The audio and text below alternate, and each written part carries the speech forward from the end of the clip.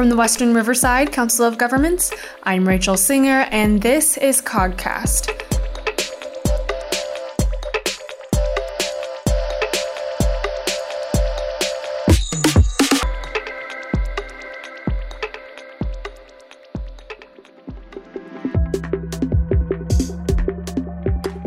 The Homeless Point-in-Time Count is federally mandated by the U.S. Department of Housing and Urban Development, also known as HUD, to count and survey the sheltered and unsheltered homeless populations in cities and counties throughout the nation.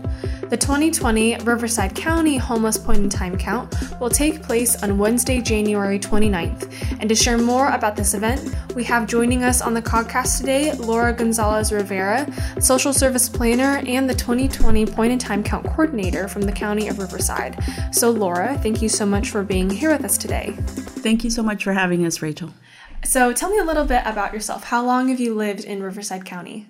I have lived in Riverside County 15 years. Okay. I currently live in Moreno Valley. Okay, awesome. Where did you live before that?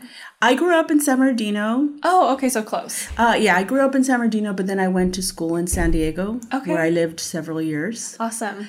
And then what's your favorite thing about the Inland Empire since you were acclimated to both counties? I really like living here because, first of all, my family's here. I have family in Beaumont and in San Bernardino as well. So it's really nice to be close to home. But also because I've already established some really good connections in terms of my work with different organizations in San Bernardino and Riverside. So it's really nice to be familiar with the area.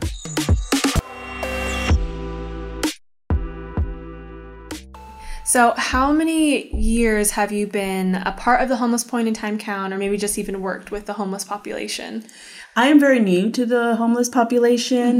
This is my second year coordinating the count, and the second year of really learning about the homeless population. Okay, awesome.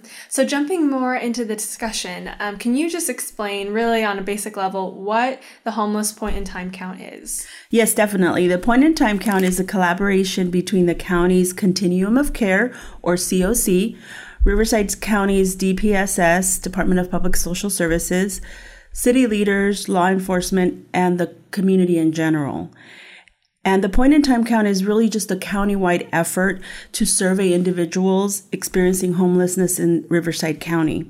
It includes a sheltered count and an unsheltered count, which means that we're going to focus our efforts on going into the streets and counting those individuals living in the streets, but we also include numbers about individuals living in shelters. For the day of the count, our focus is the individuals living in the streets. And we focus on individuals that are living in their cars, living in the streets, living in tents, in parks and campgrounds, under bridges, at bus stops, and any other place not meant for human habitation. So that is our focus on the day of the count. Every city has a deployment site and a city leader that works with local law enforcement to create maps and locations where individuals are living. And the importance of having the cities participate is that they are the experts. They know where individuals experiencing homelessness live, and sometimes they even have a connection to them. So it's more effective for them to participate and implement the count in their city. Definitely. So just to make sure I'm understanding you correctly, so the county is kind of the hub and then it helps or facilitates coordination through all the different cities. Is that right? That is correct. The county or Riverside's DPSS department is really just involved as the coordinator. We work with the Continuum of Care. Because the Continuum of Care receives HUD funding, HUD requires that they implement a point-in-time count. The county just serves as a coordinator to provide support and guidance about HUD requirements to every city leader, and to provide support in any way that they need. I see. So in my research beforehand, I noticed that there was a youth homeless point-in-time count. So can you explain what that is and maybe how it differs from the general homeless point-in-time count? Yes, there's definitely a youth point in time count. It has a very similar implementation with volunteers and deployment site leaders. However, we understand that youth have a very different experience when it comes to homelessness.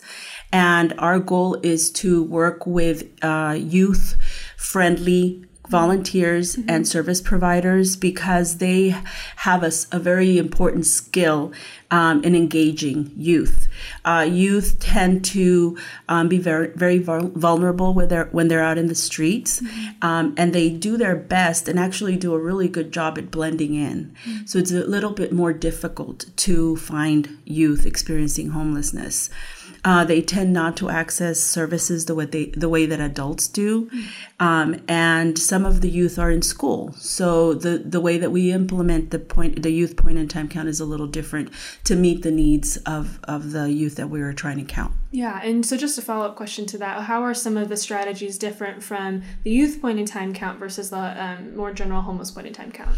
Well, the youth point in time count, it takes place on the same day. It begins on the same day as the general count, but it is a 3-day or a multi-day count. I see. And then the time that the point in time count is implemented as well. The general point in time count is implemented in the morning, 5:30 to 9:30 a.m., whereas the youth point in time count begins 2 p.m. to 8 p.m. I see. Got it. Also, the locations of where we go to identify homeless youth is different. We tend to go to libraries, malls, those types of locations where we know that they're going to congregate and hopefully we can survey them.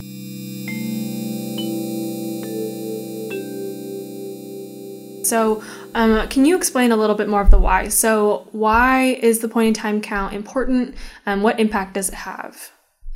Like I mentioned before, the point in time count is a requirement of the Department of Housing and Urban Development, or HUD. And really the importance of the point in time count is that in order to continue receiving federal funding for homeless programs, the continuum of care is required to implement a point in time count. Point in time count data play a critical role in the continuum of care program competition. So the COC has to submit an application to HUD every year. And HUD really takes a look at the point in time count data because it really demonstrates the progress that the county is making in terms of addressing homelessness. It really gives a snapshot of what the homeless population looks like in Riverside County. I see. So it's definitely, the point in time count goes hand in hand with even potential funding sources then. Yes, it definitely does for federal and state as well. They use the data that we submit to HUD. So we talked about this a little bit earlier, but can you explain a little bit more about the role differences between the county and the city? Yes, definitely. Like I mentioned before, the city's role is very important. They know their community. They know where individuals experiencing homelessness stay, and they have a connection with some of these individuals. So their input is very important. Our goal is to facilitate the implementation of the count in a way that is going to be easy for the city leaders, the deployment site leaders that are selected. We bring to the table key stakeholders in the form of point in time count planning meetings. We do our best to obtain their input about how to best proceed in implementing the count. We provide them with materials. We provide them with volunteers. Our efforts are really just to help and to make their city point in time count a success. So I anticipate that with the breadth of Riverside County and the number of cities that a lot of volunteers are needed for this effort. Is that true? Yeah, like I mentioned, a key role in the implementation of the point in time count are volunteers. We would not be able to implement such such a large effort, a large countywide effort without volunteers. So we do begin a volunteer recruitment phase during the planning of the point in time count. And our goal is to recruit 700 volunteers for the 2020 point in time count. Across Riverside County? Countywide, definitely, okay. Yes. And we have found that the community really steps up. They want to help. They're always calling to say, how can I be part of this event? So we really do see that interest in the community, and it really helps. Definitely. So is there training for volunteers or people who want to come and help for the homeless point in time count? Yes, we believe that training is important. We do get a lot of individuals that are new to the count. They're not familiar at all. And they receive a training to let them know why we're doing the count, explain to them that safety is a priority when they're out in the morning, county individuals experiencing homelessness. So it's a good way for them to have their questions answered and hopefully to make them feel comfortable about participating in the count, that they know they're going to be safe, that they know there's going to be law enforcement escorts, that they know they're not going to be alone, and that ultimately this information will benefit the county. Definitely. So can you maybe just paint a picture of what a volunteer could expect if they do take part in the homeless point in time count? The first step in becoming a volunteer is accessing our website, which is www.rivcoexchange.com. In that website, anybody that's interested in participating can register for either the general count or the youth count. There are 4 minimum requirements to be a volunteer. We want their experience to be the best, and we have found that these minimum requirements are important. One is that they have a smartphone, because the point in time count is conducted on a smartphone, and that they're able to download the survey, the Riverside County survey, on their phone. The second requirement is that they are able to walk up to 2 hours when they're canvassing the communities. There are some areas that can be a little rough, so we want them to be okay and not hurt themselves when they're out counting. The individual also has to be able to attend an online training or an in-person training, because we once again want them to feel comfortable using the Survey 123 app, as well as feeling safe about going out into the community. And then the fourth requirement is that they have to be 18 years or over. However, if they're 16 to 17 years old, they can participate if they're accompanied by an adult. And so they register, they select a city that they would like to be part of the count. Once they register, they can also determine if they want to participate in the online training or an in-person training. They attend the training. The trainings are going to be held in the month of January. Once they are registered and have attended the training, they will be assigned to a city to count. They will be given the information about the deployment site that they are assigned to and the name of the deployment site leader. The time of the check-in for the day of the count, which is Wednesday, January 29th, 2020. And on that day, they will show up. Once they're at the deployment site, they will receive a quick safety debrief by law enforcement to once again remind them that our priority is their safety. And they will be assigned to a certain area to go and count as a team. That is the most important point. I think sometimes individuals think that they're going to be asked to go into the community by themselves, and that's not the case. They form teams to make sure everyone's together, and they go out together and come back together. Once they cover the area that they have been assigned to, then they return to the deployment site and their day is done. Also, it's important to note that sometimes volunteers may be a little discouraged or disappointed that they may not have encountered as many individuals experiencing homelessness as they would have thought. Our feedback to them is that they went out there and didn't find anybody. That's a good thing. And it really was also helpful, because then we can report to HUD, this area does not have any zero individuals living in the street. So that's a positive note. Definitely.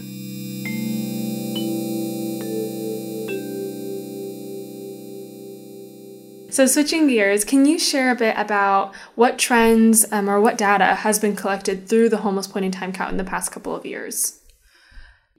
Yes, the data for the point in time count, like we mentioned before, is very important. We work with the University of California, Riverside, or UCR, to help us with the analysis portion of the point in time count. Just recently, we started working with them and they developed some great dashboards with very important information about the point in time count. That information is divided by districts as well as by unsheltered versus sheltered data. And it really gives us an idea about trends and the progress that Riverside County is making in addressing homelessness. The most recent dashboard includes data from beginning 2015 to 2019. And so we're able to see some trends and some information about our homeless population, specifically veterans, youth, 18 to 24-year-olds, chronically homeless population, families with children, and elderly population. So as we continue working with UCR, they're really going to help us move forward in terms of looking at trends of our homeless population, as well as, like I mentioned, some of those subpopulations of interest. Definitely. So with those subpopulations, if you will, like veterans or families with children or youth, what are some of the trends that you see with those different areas? Yes, like I mentioned before, Riverside County's DPSS website includes previous point-in-time count reports that includes all of the data that was collected for that count. And recently, we have begun developing the dashboards that give a lot of information about the count. The most recent one that can be found includes data from 2015 to 2019, and it will include information about last year's count. For example, 2019, the total count was 2,811 individuals.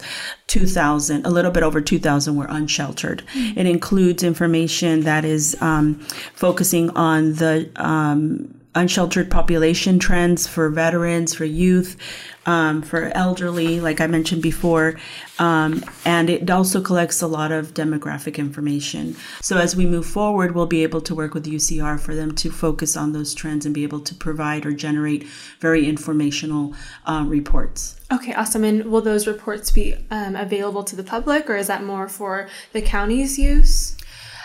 The reports are definitely available to public use, including our city leaders, because they really also, their feedback to us is they're writing reports and applying for funding and using PIT data as part of their proposals. So we definitely want to make sure that they have access to the data. It does take us a couple of months after we collect the information to generate the reports and to get them ready. But we are looking forward to making or preparing those reports quicker. Now that the dashboards are ready, we can just put in the new information and the reports will be ready and provided to city leaders in a timely manner. Right, totally. Well, that's really encouraging to hear.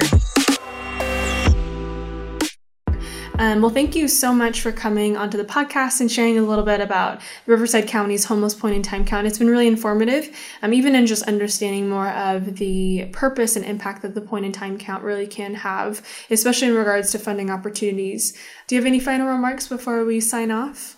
No, just thank you very much for having us and giving us this opportunity to share a little bit about our efforts for the point in time count. And if there are any questions ever, anybody can contact us. Another way that the community can help the point in time count is that after we interview every person on the day of the count, we do give them what we refer to as an incentive pack. It's basically a bag full of cold weather items like hats and gloves and some hygiene items. And sometimes we find it difficult to have enough of those packs. So if anybody is interested in donating socks or hats to the Point in Time Count, that's something that we could definitely use, and they would be helping us immensely. There is a Point in Time Count hotline available, which is area code 951-358-3844. And if there are any other questions, they can always reach out to us, and we'll be happy to help answer any questions they may have. Perfect. Well, thank you so much. Thank you for having us. For more information on the Riverside County Homeless Point in Time Count, please visit the website at www.rivcoexchange.com. For more information on WRCOG, please visit www.wrcog.us.